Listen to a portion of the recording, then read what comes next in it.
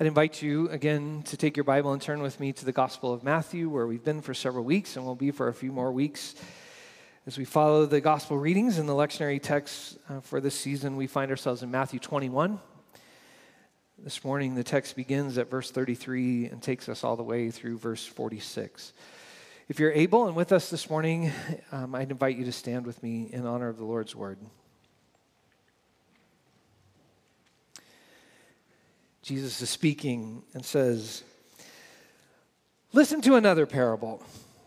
There was a landowner who planted a vineyard. He put a fence around it, dug a wine press in it, and built a tower. Then he rented it to tenant farmers and took a trip. When it was time for harvest, he sent his servants to the tenant farmers to collect his fruit. But the tenant farmers grabbed his servants. They beat some of them, and some of them they killed. Some of them they stoned to death. Again, he sent other servants, more than the first group. They treated them in the same way. Finally, he sent his son to them. They will respect my son," he said. But when the tenant farmers saw the son, they said to each other, "Oh, this is the heir. Come on, let's kill him, and we'll have his inheritance." They grabbed him, threw him out of the vineyard, and killed him. When the owner of the vineyard comes, what will he do to those tenant farmers? They responded, "He will totally destroy those wicked farmers and rent the vineyard to other tenant farmers who will give him the fruit when it's ready." Jesus said to them, "Haven't you ever read in the scriptures? The stone that the builders rejected has become the cornerstone. The Lord has done this, and it's amazing in our eyes. Therefore, I tell you that God's kingdom will be taken away from you and will be given to a people who produce its fruit. Whoever falls on the stone will be crushed, and the stone will crush the person it falls on." Now, when the chief priests and the Pharisees heard the parable, they knew Jesus was talking about them. They were trying to arrest him, but they feared the crowds who thought he was a prophet. This is the word of God for the people of God. Thanks be to God. You may be seated. So just a reminder of where we are in the text today and kind of where we'll be for at least a couple more weeks. Last week we looked at, in chapter 21, Jesus comes into Jerusalem. And I said last week, I think we're to read this text in Matthew, much like the early readers would probably understand that a few decades, a century and a half or so before, Judas Maccabeus, a kind of messianic figure, had taken his followers up into the mountains to sort of train and get ready for a revolution. And then they came down into Jerusalem, cleansed the temple of the Greek worship that was going on there, and established for a time a kingdom, if you will, a renewal, a movement, only to later be crushed by the Romans. But what we end up with is Jesus taking disciples up into the mountains, training them, giving them a whole set of teaching about what this kingdom will look like. And it's confusing to them because it's turned upside down. But now in chapter 21, they have come into Jerusalem, a kind of triumphant entry, if you will, as triumphant as a donkey can be. They come into Jerusalem, Jesus cleanses the temple, and then last week we get this question from the priests and the leaders of the temple. What in the world are you doing? Who gave you authority to do this? And as we saw, Jesus begins to teach them about how hard it is for religious folk to get converted. And that there is a kind of conversion that the parable of the two sons tells about a son who said, "Well, I'm not going to go into your vineyard," but then he changes his mind, is converted, and goes. But then there's another son who acts like he's going and says yes, but he never had any intention to go in the first place and did not go. And so in these weeks of chapters 21 and 22, we have what Matthew puts together are a number of conflict stories between, and here we still see the priests and teachers of the law. So this is a continuation of last week's parable, of last week's teaching. But by the time we get to the end, the Pharisees have sort of snuck in the back door and are now part of the conversation too. And so we'll see that Pharisees are included next week, and then in a couple of weeks, even the Sadducees get in on it. And so what we are talking about in these 2 or 3, 4 weeks together in chapters 21 and 22 of Matthew is basically this. These are religious people who are having trouble entering into the kingdom. In fact, Jesus says, listen, prostitutes and tax collectors, they're getting in way before you. And so what I want us to reflect on is this question: why is it so hard to convert Christians? Why is it so hard for us to be converted? So if you go back to the text for today, Jesus tells them another parable. Now, it's kind of interesting as parables go, because most of the time when I think of parables, I think of stories that Jesus tells that are both revealing but also a little bit confusing.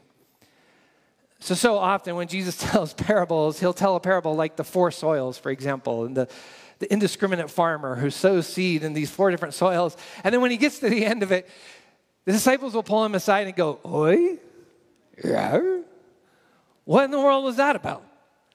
Explain to us the meaning of the parable of the 4 soils." And so oftentimes parables are there to kind of reveal something mysterious about the kingdom, but also confuse us a little bit, and Jesus has to kind of explain it away or help us understand. These 2 parables, there's no conversation on the side that says, what was that about? These parables are actually stories that everybody understands. In fact, I would put these under the categories of parables that make everyone mad. Parables that get you killed because they're so clear. This parable combines what for his original audience would have been very well-known scriptures. I'll say this every once in a while, but I think it's hard for us to fully appreciate how we, in a kind of written culture, tend to not know the scripture very well. But part of that is because we have so many copies of it on our shelf. I have no idea how many translations of the Bible on my shelf, not counting all the programs on my phone and available to me on my laptop. And because of that, I don't necessarily, like probably many of you, commit it to memory and heart because I already know it's right there. And so I'm not sure we appreciate fully how an oral culture lived and dwelt among, listened to, and had the scripture so woven down deep into them that as Jesus tells this parable, they didn't have to go, "Oh, I think I remember that. Where do I remember that? Let me do a word search on Bible Gateway." Like, it's woven in their hearts. And so as Jesus tells this parable, there are 3 places in the scripture that I'm convinced they would have completely known and understood. And the first is Isaiah, the 5th chapter, where Isaiah talks about God's people, talks about Israel as though they are a vineyard that God has planted and put a wall around them and a watchtower to guard them. And so as soon as Jesus starts this parable about a vineyard and an owner and a watchtower and a gate around it, they're all going, bing, bing, bing, bing, Isaiah 5. I know this parable is about us, about God's people. And here's essentially how we understand it. That God has given to us creation, but if you're Israel, God has also given to you a land, but it is not yours. In fact, the scripture repeats that over and over and over and again. It is not yours. You are aliens and strangers on the land. The land is mine, says the Lord. And that's a very important part of the parable. The church is not mine. The church is not yours. The church is God's. The world, the creation, all that God has given us, we are stewards of all the good gifts of God. They are not ours. And Israel understands, oh yeah, we get it. God has given us a mission in the world. He has even put us in a land, but it is not our land. And we were there as kind of tenant farmers. And the goal was to work in the vineyard the way God wanted us to work in the vineyard, and then give back to God the fruit of the vineyard, not just in a kind of giving of offerings. But we were to work in the vineyard the way the vineyard owner wanted the vineyard to produce and to flourish. But also, they would remember Psalm 118. Psalm 118 is this beautiful psalm about the faithfulness of God to God's people. But then as you get towards the end of the psalm, it goes like this: but the stone that the builders rejected has become the cornerstone. And the psalm is not just an exploration and a celebration of God's faithfulness to them, but it's a way of saying, look, and this is hard for us, again, to fully appreciate in the 21st century because we build homes and structures so differently. We have a kind of foundation that spreads out the tension of a building. But in the first century, the way you built structures is you had to first go find a cornerstone, a stone that would be hewn out of the rock. And it had to be the right size and shape and especially strength and weight, because you would begin to build all the walls in such a way that it leaned on and came from the cornerstone. So if the cornerstone was the wrong shape, the wall would fall. And if it was not strong enough or sturdy enough or heavy enough, the whole wall would shift because all of the weight was leaning upon the cornerstone. And so the image is, it's as though everybody looked around and said, who are the people? What is the culture? What is the history that we can build all of life upon? And they looked at empire after empire after empire, and they tried to build on this one and this one, but every time they looked at Israel, they went, no way. No way. Small, little, puny nation, constantly on the margins, constantly being misused. There's no way. Like, that's not what you build a whole empire upon. But the psalm celebrates, we who are so overlooked, we are the cornerstone upon which God is doing his work, right? And now Jesus is using that same statement to say, listen, here we are again.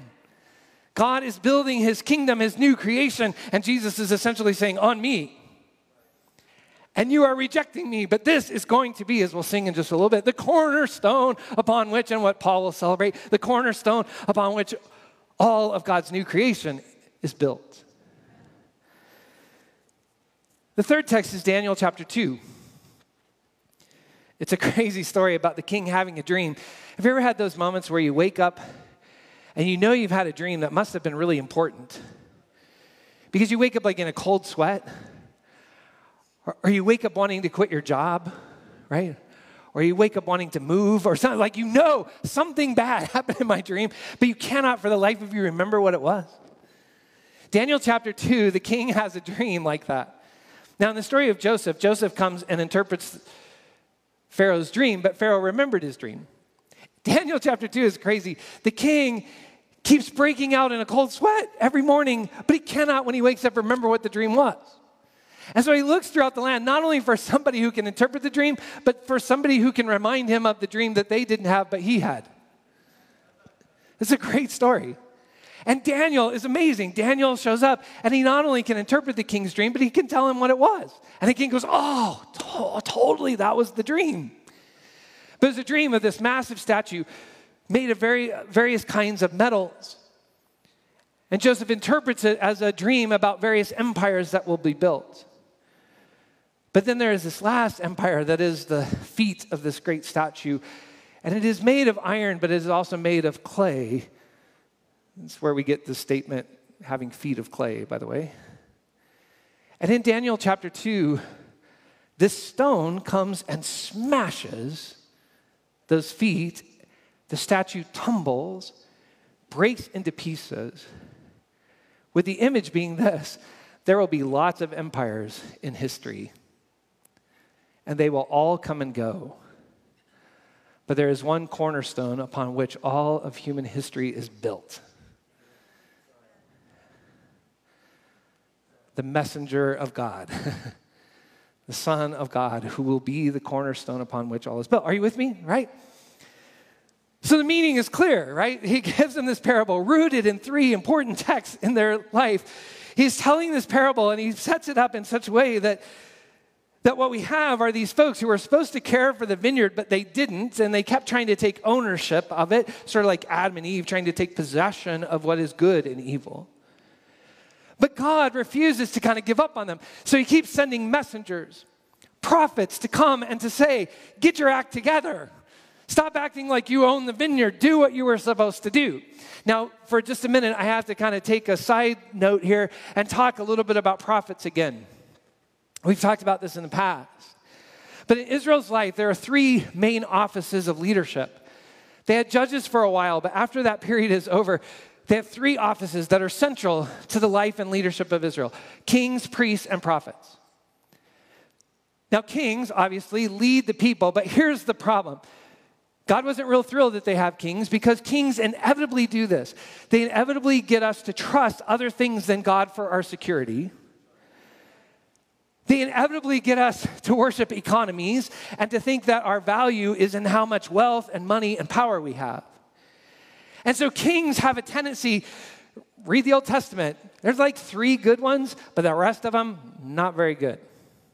And they lead our hearts away from trust in God. Now you would think that the priests would be helpful, but they're not. For the priests have a tendency to get in cahoots with the king. So as I say to students every semester, here's the problem. Solomon is leading the people astray, and you would think the priest would say something, but the problem is he's building a really beautiful temple. And have you seen my office? It is so nice. It's going to have a window view of Jerusalem, the whole city, right? He's got a retirement plan for priests. Oh, right? Like priests have a hard time standing up to power. By the way, just to get in trouble this morning, that has plagued Christian history forever. It's very difficult for priests to stand and speak to power, especially when that power benefits us. So along come the prophets. Crazy, insane, but they come and they say to the king, no, do what God wants shepherds of people to do. And they say to priests, like in Isaiah, knock it off. Who cares about your feasts and your sacrifices and all of your new moons and convocations? They make me sick to my stomach. I put fingers in my ears and go, la, la, la, la. I'm sick of your songs. Knock it off. Do justice. Love mercy, right? The prophets come and speak to both of those. But what happened? Well, there's a paradigm that is supposed to happen. Actually, it's why we still think David's okay. Because one of the initial prophets, you remember David commits adultery with Bathsheba and then he kills Uriah. Nathan comes to his house and says, I have a story for you. One of those stories that is understandable. There's a man who has all these sheep and a neighbor who has one little lamb. And that man envies and covets that little lamb, even though he has all these sheep. And so he plots and he has his neighbor killed and he steals the lamb for himself. And David says, oh, that is awful. Tell me who he is and I will kill him right now. We will have justice today. And Nathan says, you're the man. You the man, right? That's where that phrase comes from. You the man.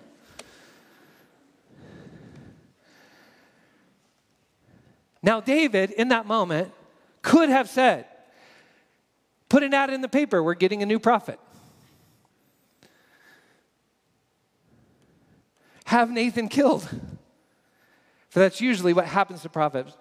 But why, part of the reason we love David so much is because he was a religious person able to be converted. And who said, oh,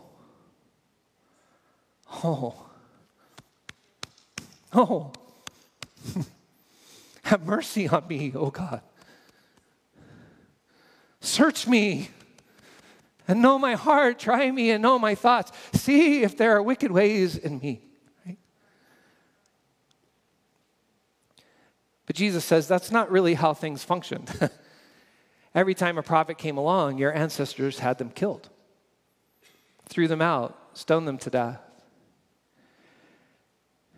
And now, the God of mercy, who just won't quit on the vineyard he planted, has sent his son.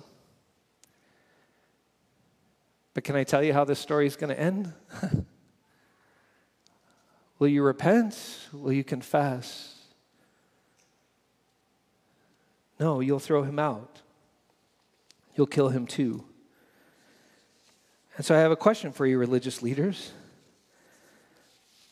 What do you think the owner of the vineyard should do? It's not a hard answer. It's so obvious, they get it. Well, he'll probably throw them out and find somebody else to take over the vineyard. This is a hard parable because we have a tendency, and I would say even throughout Christian history, we've had a tendency to read it as a parable that's over. It's a parable about how God had been working through Israel, but they rejected his prophets, and then they killed Jesus. So I want to be careful here. But I think across Christian history, we've tended to use this parable in horrible anti-Semitic ways. And we've read it to say, oh, right? God tried to work through Israel, but now God has moved on. And he's found some new workers in the vineyard. And the Gentiles, that's us. We're in the vineyard now. And thanks be to God, we've cared for the vineyard the way God would want the vineyard cared for. I think that's a really bad reading of the parable. And I think if we're going to stand before it today, we have to ask, how are the patterns that we see that Jesus is talking about here in Matthew repeated still for us? For I marvel at this parable at the tenacious graciousness of God, who refuses to give up on we, the tenant farmers in the vineyard, and who keeps sending prophetic voices. And by the way, I never stop marveling at prophetic voices who are willing to receive the call of God and take the risk, knowing exactly what happens to prophets, to keep calling us back to God's purposes. But this morning, and just briefly, I'm struck by two things. The first is the tenacious blindness generation after generation in the parable. You would think along the line, one of those generations would have said, this isn't really working very well. And even the last generation in the parable should have said, this is a great plan, we'll kill the son, and then everything will be fine. Like, that's the dumbest plan ever. Jesus even says, what do you think the vineyard owner is going to do? But you would think that somewhere along the line, there would be receptivity to the prophet. But Jesus says, no, no, no, no. There is a tenacious blindness from generation to generation. And secondly, as we are blind to that, we have to guard against what is our reaction to the voice of the prophet. Again, why is it so hard for Christians to be converted? And not only converted, why can Christians so often be so angry and at times even violent towards the prophetic voice calling us back to the heart of God? So let me just think about those two things quickly. So I told you last week that there's some conversions that have gone on in my life over the last several years. And one of the ones that's going on right now is a sense that we probably, especially a book written by and written to folks on the margins, we should listen to voices on the margins as they read and interpret the text, and don't do enough of that. And so this summer, especially with a little space and time, and with all of the issues, especially around issues of race going on, I have been reading more and more about our history and issues of race in our communities. And I've tried to read kind of multiple sides, and I've read some novels, and I've read some history, and I just keep kind of following a trail. And I'm doing that simply because of this. I want to understand. I want to know. I want to be able to discern. And so I shared with you that one of the books I read was John Meacham's new biography of John Lewis. And after I was done, my mom's reading it. And so we were talking about it. And as we were talking about it, my mom said to me, this book is so fascinating because it's my teenage years, right? It's my young adult years. I remember all these things that happened.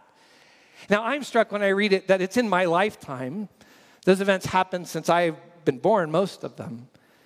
But my mom's like, oh, I remember that. But then she'll say this, I remember that, and I'll remember the people who I went to church with, and even my own family, saying, when you read the book, honestly, when you read the book, you think, I can't believe people said that about things that seem so basic to what it means for us to be people of justice. Well, my mom has said to me, right, Mom? Say amen. Run the aisle. Yeah. So say, what strikes me is how when I look back, so many of the people who I went to church with, now we look back just 50 years and say they were on the wrong side of that history. This week, I got a letter, and I need to be careful with this. I got a letter from somebody outside of our community who, through a set of circumstances, came to find out that we have a couple of groups that are discussing the book, Be the Bridge. And I'm really thankful for those of you who are participating with Ashley and Julie and others in those conversations. But I got a 5-page letter this week about all the reasons we should not be doing that. And some of it is because we're kind of different theological traditions than the person who was writing me. But this person said, and here's a quote, "Christians are not responsible for the sins of other people.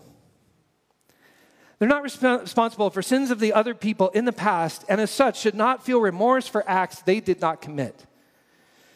Christians are not responsible for sins committed by people who happen to have a culture in common."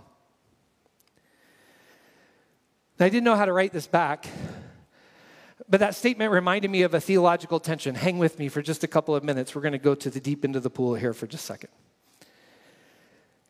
There's kind of a theological conflict between two thinkers. One is a guy that you may know, Augustine, who articulated what we oftentimes think of as original sin. But for Augustine, if you read Augustine a certain kind of way, it's almost as though Augustine says, we are born in sin, quite literally, and there's nothing we can kind of do about that. And so if you read Augustine in a certain kind of way, you can read, we are a mess, we will always be a mess, and kind of the best God can do is overlook our sin. Now, there was a thinker around the same time, a guy named Pelagius, who just didn't like that. And he said, no, every time a child is born, they are born in complete innocency, and eventually they too fall and kind of repeat the sins. But here's the thing, they're kind of denied this idea of original sin. Now, sometimes we get accused of this in the Wesleyan tradition because we would say back to Augustine, that is so hopeless. We are convinced that the grace of God and the Spirit of God can transform us to be in the body, in the present, what God wants us to be. We call that the optimism of grace. You should have said amen there, amen. Then we don't have to just be stuck in our sinfulness. But we condemn Pelagius as a heretic. And essentially what this person wrote me is kind of what Pelagius would say. Like, Brent's not responsible for the stuff David did. That's on David. It's not on Brent. And I want to say, well, that's kind of true. But that's really naive. Because I've known them both for a long time. David has really messed Brent up. In some good ways. But we've had some talks. No, I'm just kidding. I mean, you and I know that's kind of naive. That when we are born, we don't even know ourselves apart from relationship to others. And we're shaped in a particular family, in a particular time. We're shaped and born into a particular culture. And by the way, the root word of culture is cult. We're kind of worshipped into ways of seeing and being in the world. So if I could go back to my reading this summer, the thing I constantly can't get over is how people who called themselves Christians for 250 years went to church and then went home to their slaves. And for 100 more years, went to church, but thought it was good for everything to be segregated. Now, they weren't born into that view. Generation after generation after generation. And so part of what we have to do is we have to constantly say, how have we been shaped? And hopefully we've heard some prophetic voices, but not just in this issue, but how many other issues does the Lord need to speak prophetic words to us about the ways that we have come to see the world that are not the ways God would have us see the world, but He wants to reform our hearts. But oftentimes when it happens, we get a violent rejection. I have to tell you just a funny story, the other thing that happened this week. So Tuesday, I was invited, we had a district meeting over at First Church, the pastors, and the district superintendent, who was at Middleton today, the district superintendent, he put a panel together with Brian, pastor at First Church, and Tony, the new pastor at Caldwell, and me to talk about preaching during COVID. But what he did was really, he just got the three of us in constant trouble all the time. And so he said to me a couple times, "Hey, Scott, I've been watching online, and a few weeks ago, you said something really prophetic. Tell everybody what you said about this," right? And I would be like, oh, like these people, you've at least been with me for 5 years.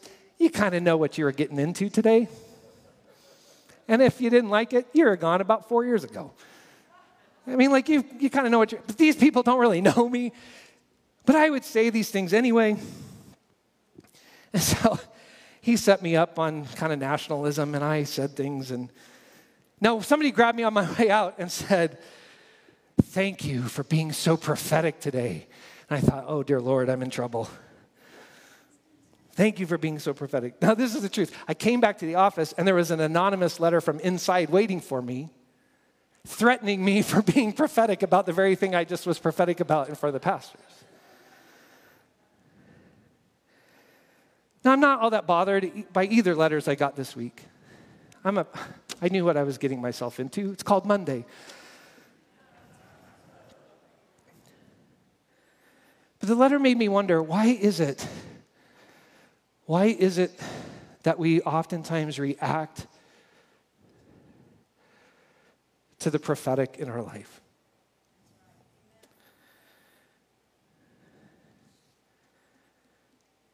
This morning, we come to a table.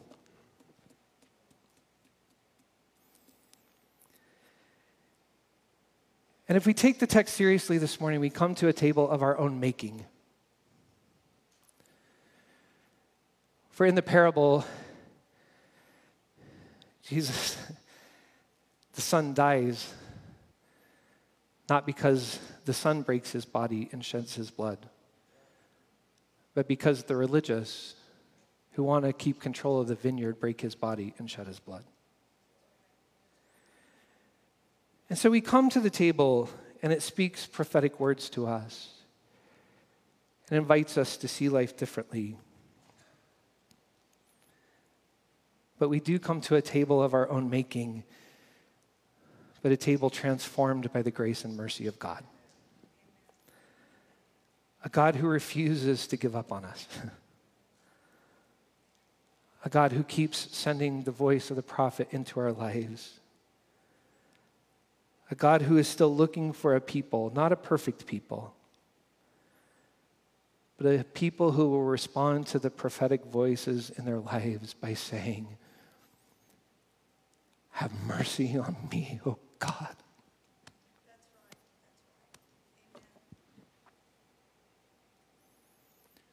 Search me and know my heart.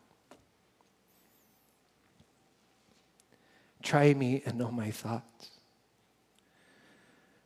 A people who have absolutely no problem saying, "See if there is any wicked way in me. And lead me into deeper ways of understanding and being part of your vineyard." God, we come today to a table that asks us, how long are we going to carry this stuff from generation to generation?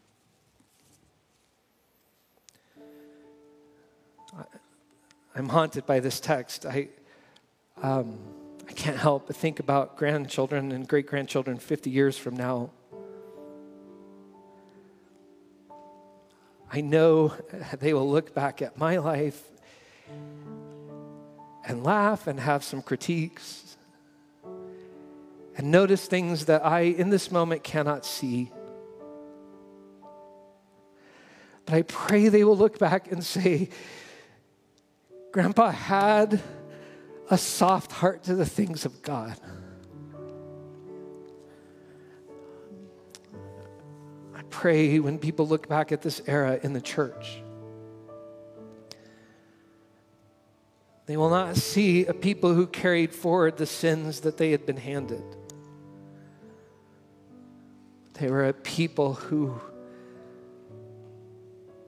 heard the prophet's voice and who welcomed the Son to come and make all things new. And so help us as we gather around this table. Soften our hearts to your stuff. Search us and know us. We confess so much of the brokenness of this table is ours. But all the grace is yours. And so transform us. May our rejections not be the last word in our relationship with you. May your grace and love be the last word. For it's in Jesus' name that we pray.